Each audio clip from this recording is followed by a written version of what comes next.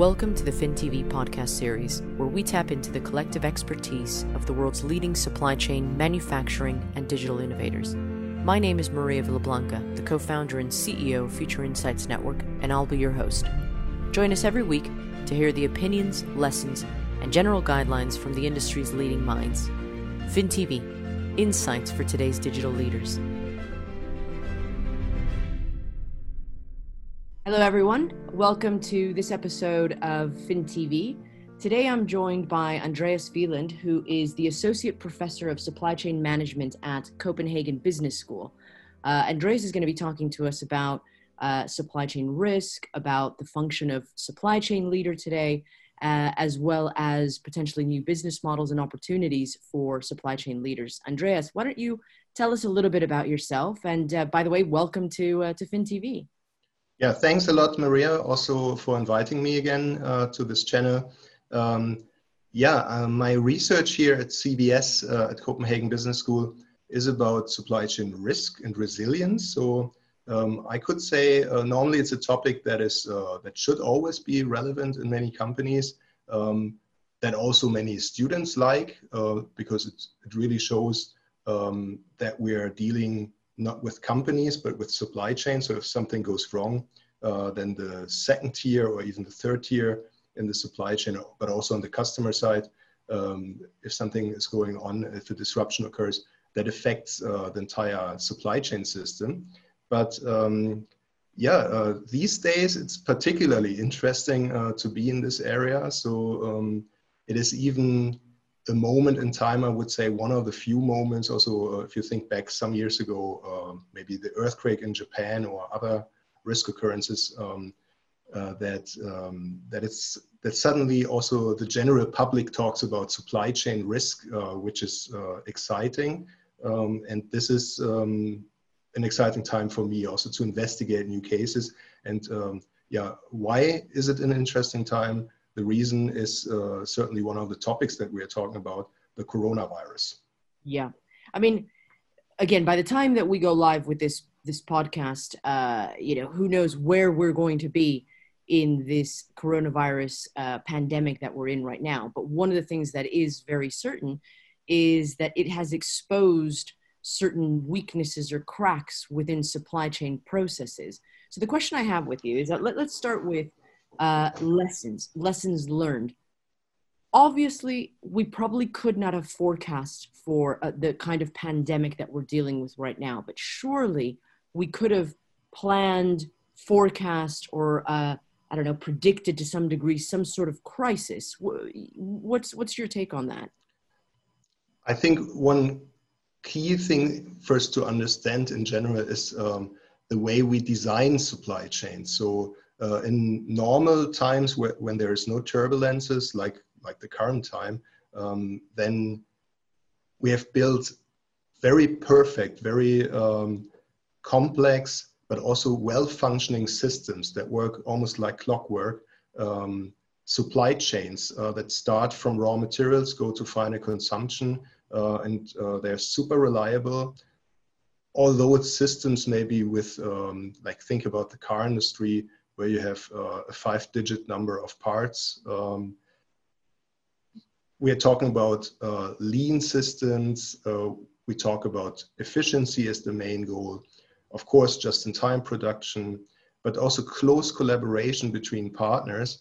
And suddenly, because of a virus that is so small that nobody on this planet can see it, suddenly all this perfection collapses.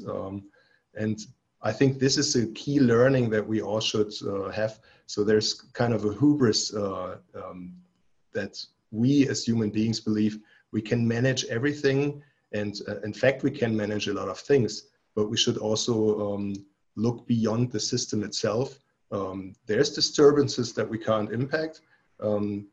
Even the strongest leader or politician can't tell the virus to stop.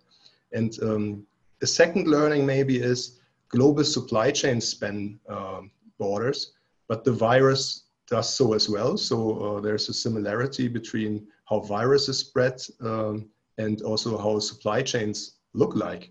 They cross boundaries, they cross borders, They don't care about nations or economies.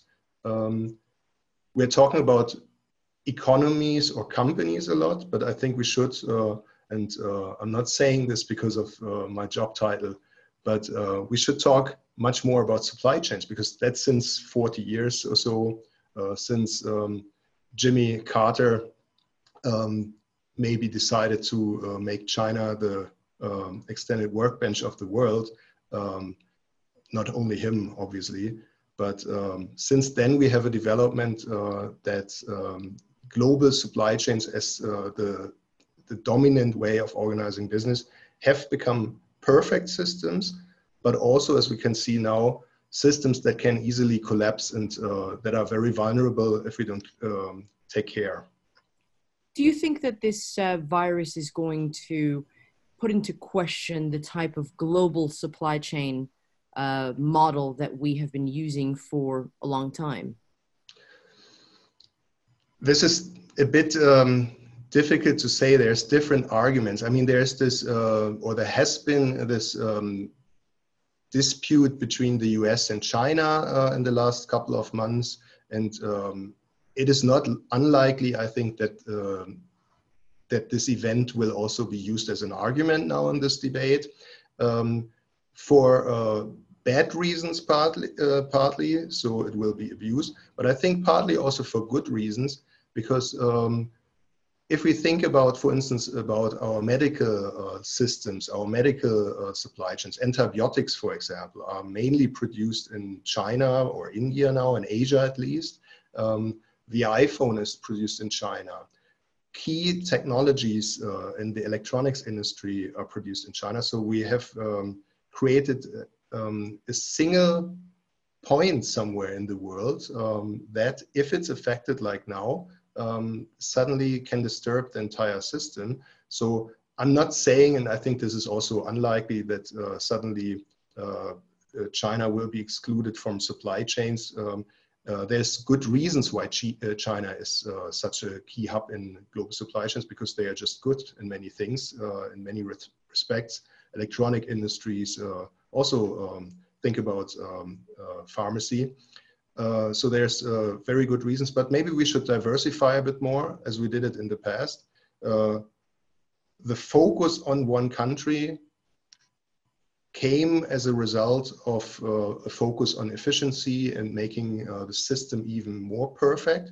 But as I said before, this perfection that we are trying to do as human beings, it's not something that we can really achieve. We are just human beings, right? So we are not in the video that we once had, I talked about this assumption that the supply chain manager, or in my case also my students, maybe they look in the textbook, in the supply chain textbook, like a bird is looking from outside on the system and then seeing it like a metro map on the wall, so you can see the entire system from outside and try to control it. But I think that's the wrong metaphor. I think a better metaphor would be you're somehow in the system, you can see a bit, you can see the neighbors, they're blurry already, I think that's a more realistic and also maybe self-critical perspective on that system. So we are not in total control of the supply chain. I guess what you're saying is we are there, we have that hubris element at the moment that we think that we can control every element of global supply chains and what have you. But the reality is far more complicated. And the reality is far more harder to predict than anything else. What advice do you give your students today it's still early days in this COVID-19 crisis, but what advice are you giving your students today, the future leaders of supply chain? Yeah, I think this is critical also to understand. If you think about the role of business schools, I think also traditionally it has been misunderstood. Business schools are often seen as a place where we train future managers only. But I think it's more, it is essentially a university. And if you think about the Humboldt ideals of how university should look like, it is not just about professional training, helping people to get into a job. It's also this, obviously, but it's also a place of education, helping the society to function, educating people to see the bigger picture, not just business. And I think in future supply chain programs or management programs, business programs in general, I think we should integrate more layers. So not just focusing on a company, that's maybe what we learned in SCM, so where we are already good. We're not just focusing on a company, we are focusing on a bigger thing, this supply chain beast, whatever it really is. So this boundarless, strange network that is difficult to grasp, but at least we're trying this. But I think just another layer that we're not discussing enough still in global SCM programs that I see, and we're trying this increasingly, is to also look at the political level, what could be stakeholders there, to look at the environmental level, so the planetary system instead of just the supply chain system. So to look at different layers and also how they link to each other, how they influence each other. I think future supply chain managers will not just be managers, they will be more. There will be governors, there will be politicians to a small degree. They will be navigators through the supply chain, but also beyond. So we can't just be so fragmentary in education and our knowledge also and assume someone else will know the rest. I think in a very complex world, and global supply chains have created a very complex business world, we also need to know about much more of these complexities, which needs to be reflected also in education. It's an interesting point that you bring up. I've had a couple of podcasts recently where I've been speaking about the perception of supply chain, you know, how it's evolved over time, how supply chain used to be seen, or maybe still to this day, as a back office function, a cost center, when in reality, supply chains today are really at the heart of business transformation, innovation. And you bring up a really interesting point. I really liked what you said up there about how the supply chain leaders of tomorrow may not be leading a supply chain, they may be politicians. So how do you think understanding how a supply chain function could apply to the world today? Yeah, so of course you have to focus on what has always been done in the supply chain function. So that will not change. I think there will just be additional skills that you need. So you manage through your system, so through your function, but also you manage somehow up, so towards maybe the political level. So there's other stakeholders involved. You manage down also, maybe think about the supply chain. And this is not about Corona, this is about, think about social issues in the textile industry, for example. So we looked at these black boxes which represent companies, but we didn't look into them to see, oh, there's actually people, there's communities maybe in Bangladesh or in Eastern Africa working in these supply chains. So that would mean to manage down to them, so to reach them also, to collaborate with them. So do you think that the supply chain function has evolved and will continue to evolve? And if so, what will it look like? What did it look like 20 years ago? What will it look like in the future? Yeah, the key question could be even if the term function is actually the right term, because one thing that I discuss a lot with my students also is, isn't SCM actually about crossing functional silos? I mean, this is traditionally what we discuss, what even textbooks say, within a company, beyond companies. So I think then supply chain management might not just be a business function like sales or marketing. It might be more like the spider in the web that binds all these players together within a company and beyond the company. And I think this also answers a bit this relates back to what you mentioned also. Why are supply chain managers increasingly so important in many companies? Why is the Apple CEO or the former Lego CEO here in Denmark, why do they all have a supply chain or operations management or procurement background and not a finance background or marketing background anymore? And I think this is also because supply chain managers today, people that we educate here, also elsewhere, are people who really know a lot of details from very different functional areas, and they're able to connect the dots. So maybe they don't have a very deep knowledge about only one area, but they have a rather deep knowledge about many areas, and they have this broad overview. And that actually then relates them very much also to the C-level of a company. So I think therefore, future supply chain managers or the future function of supply chain managers can really benefit from this broadness, and also people working in these roles can benefit in their careers. That makes a lot of sense. And that means that it's evolved quite a lot, hasn't it? I mean, the supply chain executive of 20 years ago probably looks very different to the supply chain executives coming out of universities or just getting into the industry. What do you think? Obviously, I mean, if you think about the educational level, the educational background, there are studies about this showing this quite clearly, how you were educated to become a supply chain manager maybe 30 years ago compared to today. Today, most people have a master's degree maybe, or well educated in the area.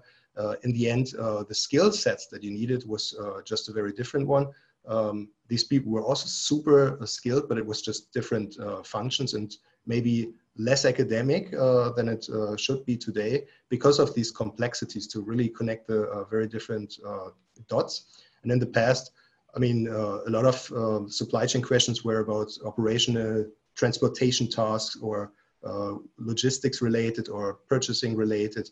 And I think that is not really the key in many companies anymore. It's really about connecting all this and knowing how that relates to each other.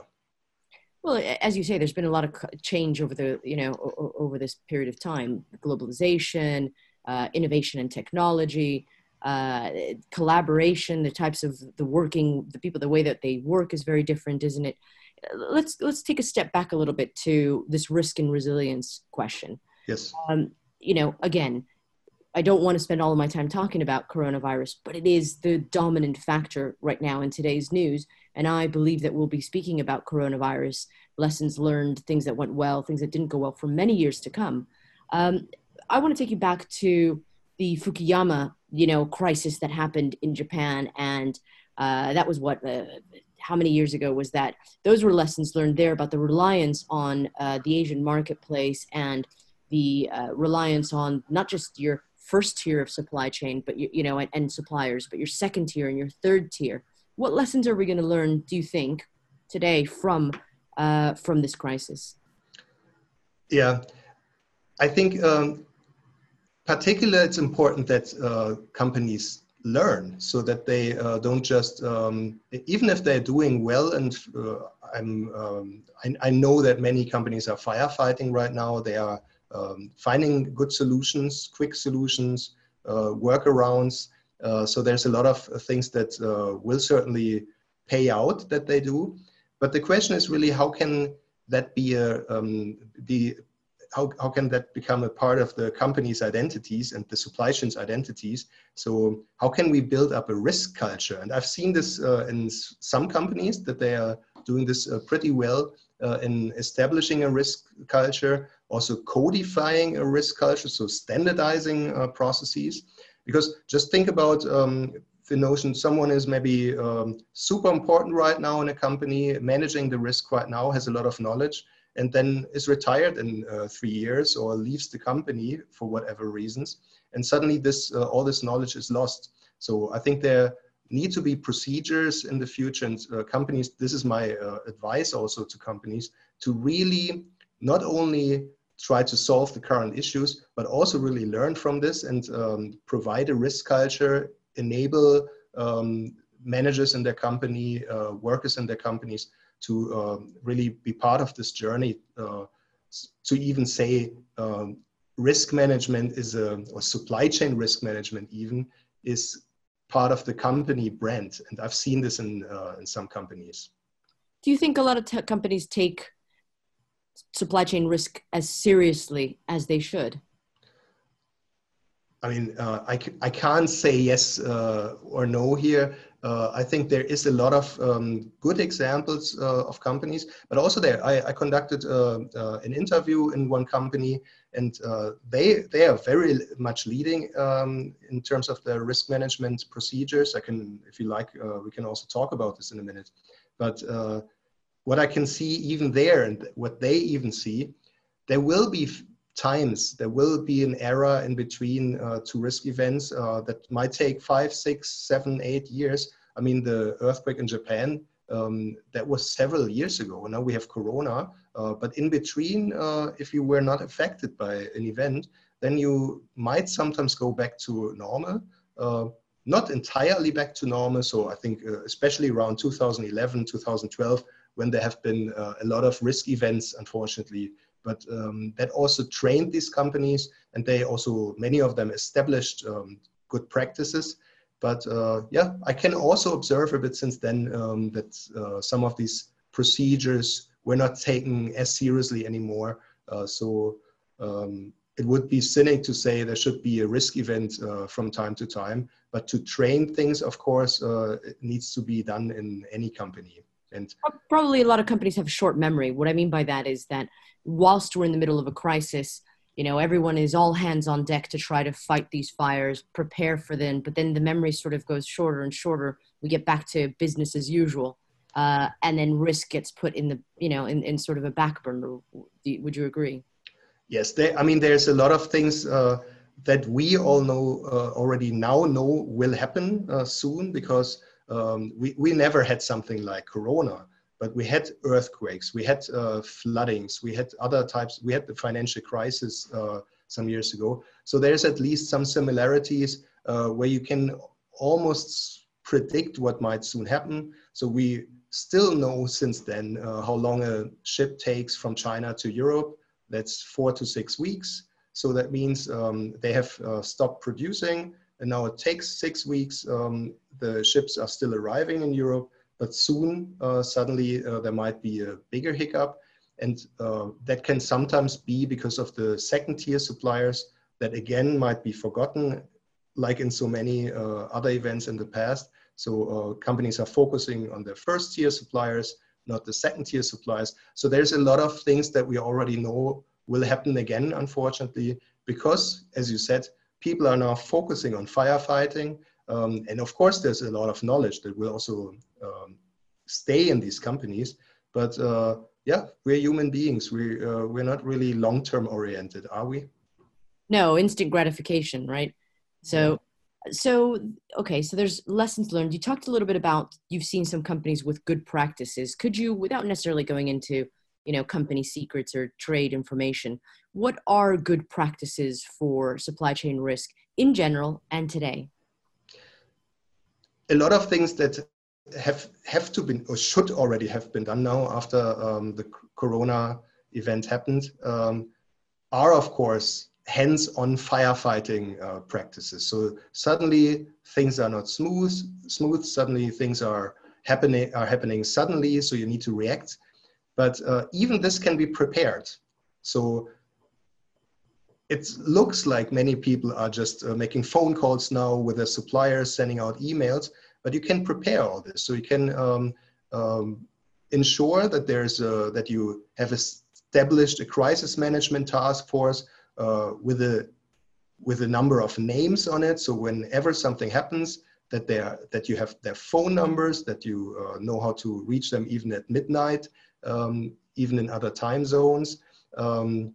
Even this is not so relevant now for Corona, but even think about a power outage. And I've also observed this in one company where the headquarters was suddenly out of power. So do you have satellite telephones for such situations? Do you have phones that are charged so that you can make phone calls?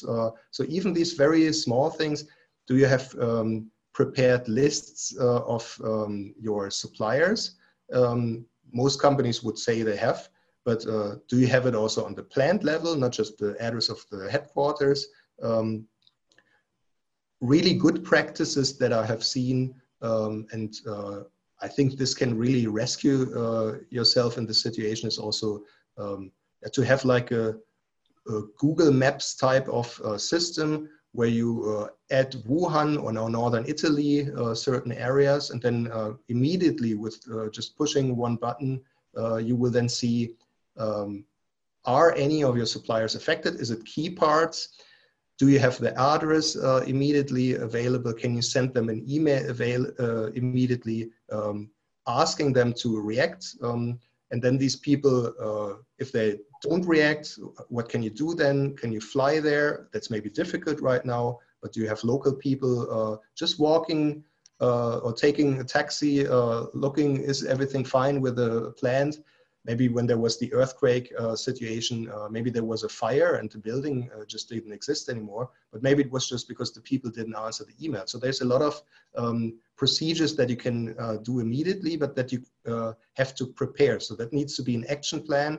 And you should be, and I think this is also learning that, that you can see in many companies, you should be the first one to react. You shouldn't learn by doing in such a situation, because other companies have already prepared this. So if you are if you don't get the capacity that you need because your main competitor gets it, then you have a big problem.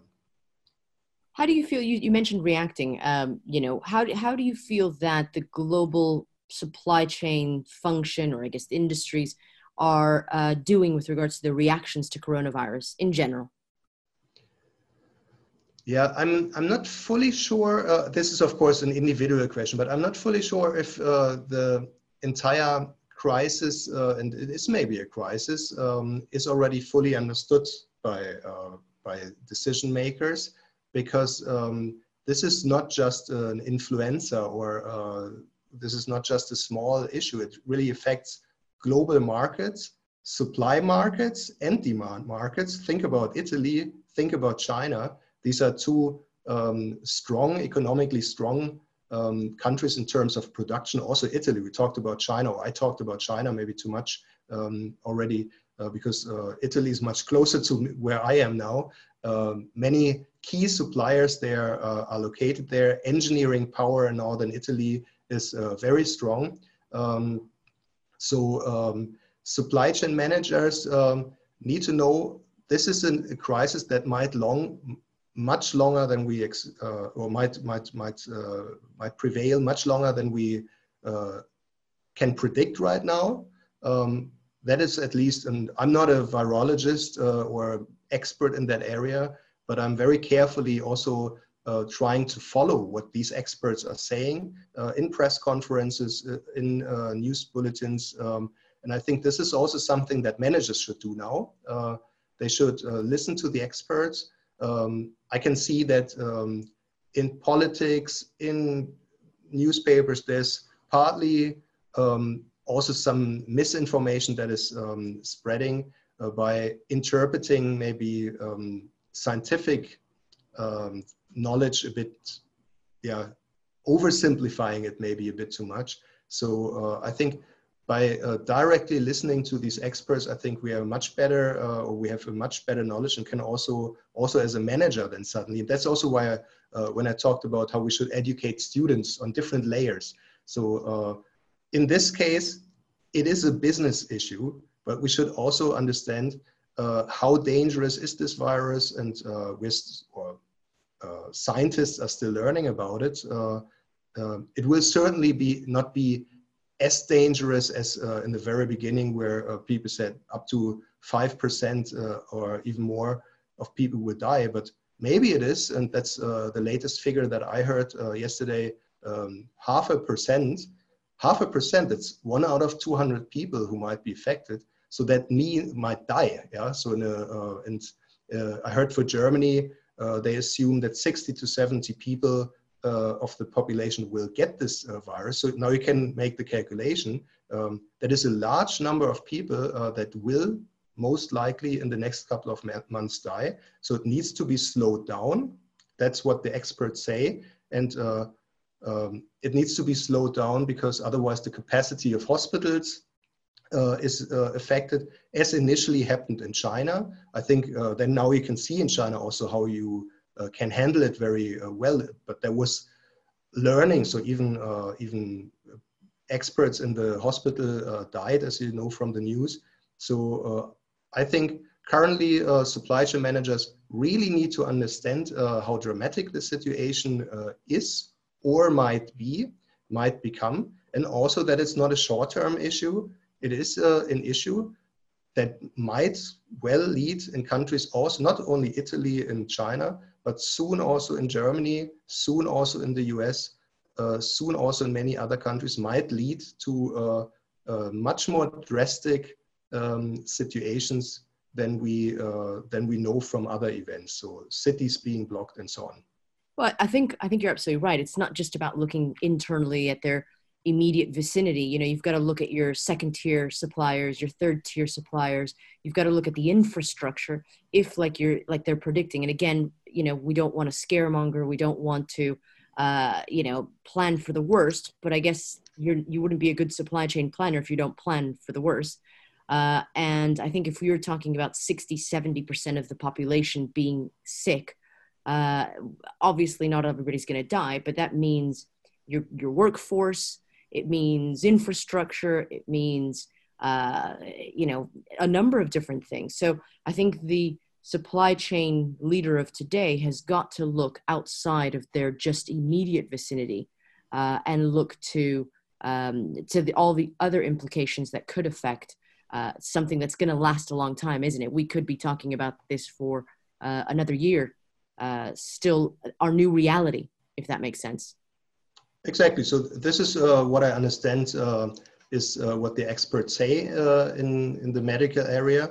And of course, these 60-70%, and that's data I know about that I heard about Germany. I don't know if the same number would apply in all countries. So the age structure differs also among countries. But let's assume it's high. And if we can even this out a bit, that also means we need to slow it down. But if we slow it down, it also means it will last much longer. So if everyone is affected at the same time, that would be a healthcare catastrophe. So it needs to be slowed down. But that also means we will talk about this topic for a long time. Yeah. For a long time. So let's talk about now the opportunities that a crisis like this could give us. What I mean by that, and not to trivialize the situation, but could this make supply chain professionals and business leaders today look at alternative ways of working in a global supply chain, new business models, new opportunities? Is that a possibility? Is that something that we should be looking at now as well? Sure. Sorry, or do we even have much choice? Yes, that's a good point. Good question also. So first of all, we can of course think about the current system and think about how we can further improve it. So that is always possible. So we can learn about mistakes that we've made now. So managers can document their practices, also their problems that they had during this crisis. That will not help them right now, but that might help them in 5 years. When there's maybe a similar issue or a financial crisis or an earthquake.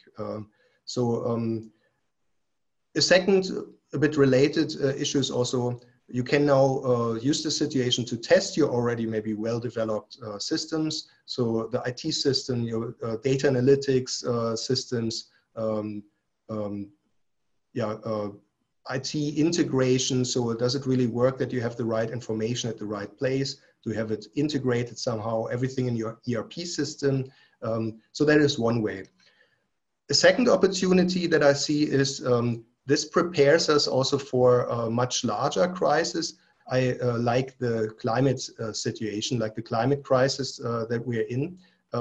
It is a bit ironic almost that now, because of a tiny virus, I mean, I also don't want to marginalize it. Again, many people will be sick. Many people already died. So by no means I would like to marginalize it. But if you also look at the climate crisis, how many people die every year, how many people will be affected in the future. If you think about, we're not flying right now. We are canceling meetings because of Corona. But you could also argue, and this is what the climate debate also, what experts also say, one flight to New York from Frankfurt back and forth creates several tons of emissions. Let's say it's 5 tons. 1 ton creates 100 euro costs somewhere in the world, climate costs that are not internalized in the flight ticket. So why are we not also talking about this right now? But the opportunity I see is now we can see even harsh measures like in Italy and in China right now, and soon also in many other countries. I'm pretty sure about this. If you explain them well, if politicians act responsibly, if they listen to experts, if they don't listen just to their gut feelings, I think then people also believe that this is handled well. And you could see this in China in the beginning. Not all information was shared with the public, but then they quickly learned they have to be very open, and also companies need to be very open and also proactive, talking to their customers and their suppliers so that they can also plan. That helps them as well in the future to build trust.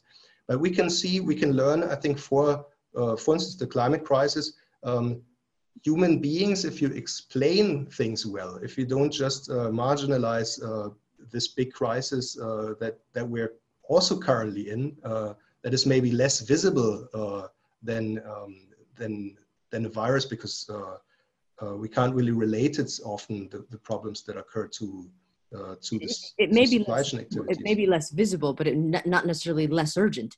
You know, yeah, it's definitely, it's most likely far more urgent, but it's maybe less linkable to supply chain activities. So this person is affected by a drought because I took a plane flight. So I think this link is just not there. It's more a statistical link. We know this if we look at the data, but we can't link my misbehavior to someone else's problems. So, but if you explain things well, if you educate people well, and again, also here, there could be a part, and in our program, it is already a part of the education, talking about climate crisis, linking it also to business activity. And that brings us maybe to my third point, and that could be also to entirely rethink the way we structure business. Does it need to be linear, efficiency-driven systems? Circular economy, circular supply chains are currently discussed quite a lot, at least here in Denmark. And the EU also is focusing on this a bit. We will think about also this, just this week, the EU has launched a new agenda in terms of CO2. So we will see taxes in the future. So this is all unavoidable, that will come. And I can only also here advise the listeners, the managers, be prepared, have this first mover advantage. This will all come. And shifting from a linear to a circular supply chain should not just be driven by laws that will come in the future, but if you think about Tesla, they were very good in the beginning to start talking about electric cars. I'm not saying that this is the solution. There's also a lot of downsides. But yeah, many German car manufacturers were still sleeping back then, not all of them. Fortunately, they woke up, but very late. So they missed this opportunity to have this first mover advantage. And by focusing on 1970s business models, carbon, oil, and so on, I think companies will miss this opportunity, because the world is moving forward.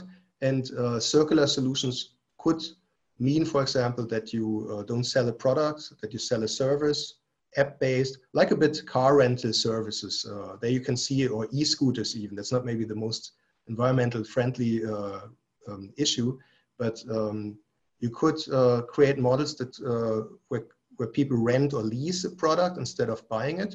And that shifts the responsibility for the resources from the customer to who becomes a user, then to the producer, who then becomes the owner of the resources, and makes them change their product design, their marketing strategy, focus on durability instead of constant consumption and stuff like this. So there's opportunities also to right now, when we see a lot of changes in global supply chains, also to question all this a bit, because it created so many vulnerabilities, how we build the supply chain.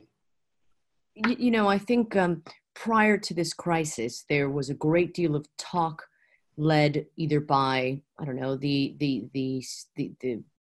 zeitgeist, led by consumer demand, whatever it is, for a circular economy, more sustainability, longer lasting products, the change of business models, the gig economy.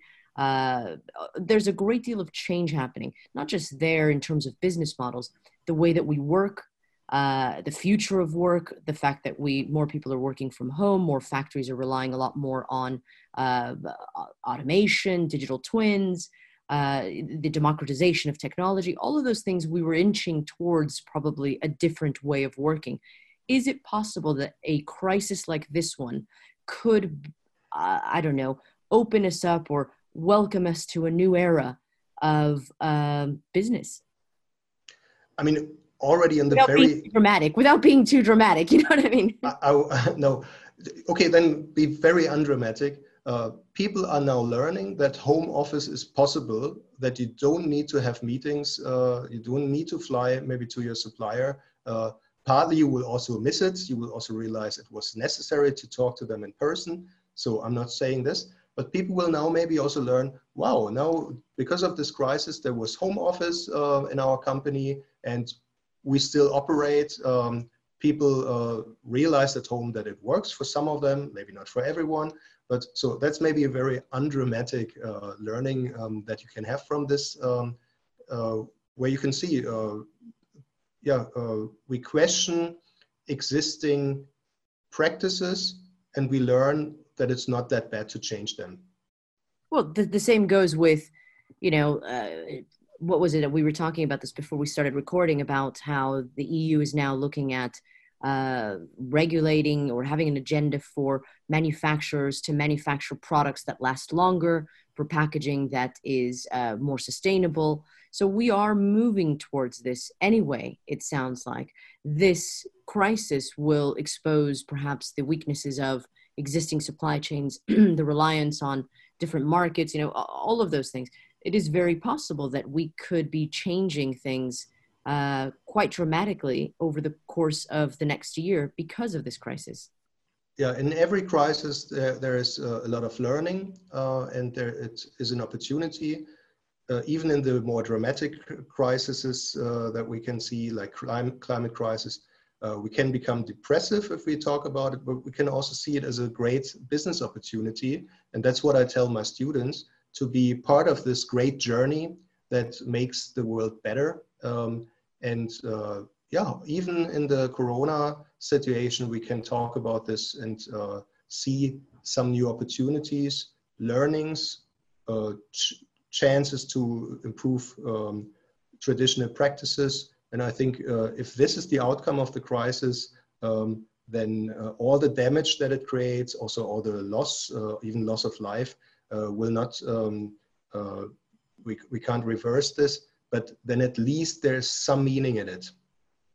Absolutely. And I think going back to what you said about the supply chain leader of today and tomorrow is someone who is more well-rounded with a number of different experiences and expertise. This perhaps is the time for that supply chain leader to step up and really shine and really show the world the impact that supply chain has.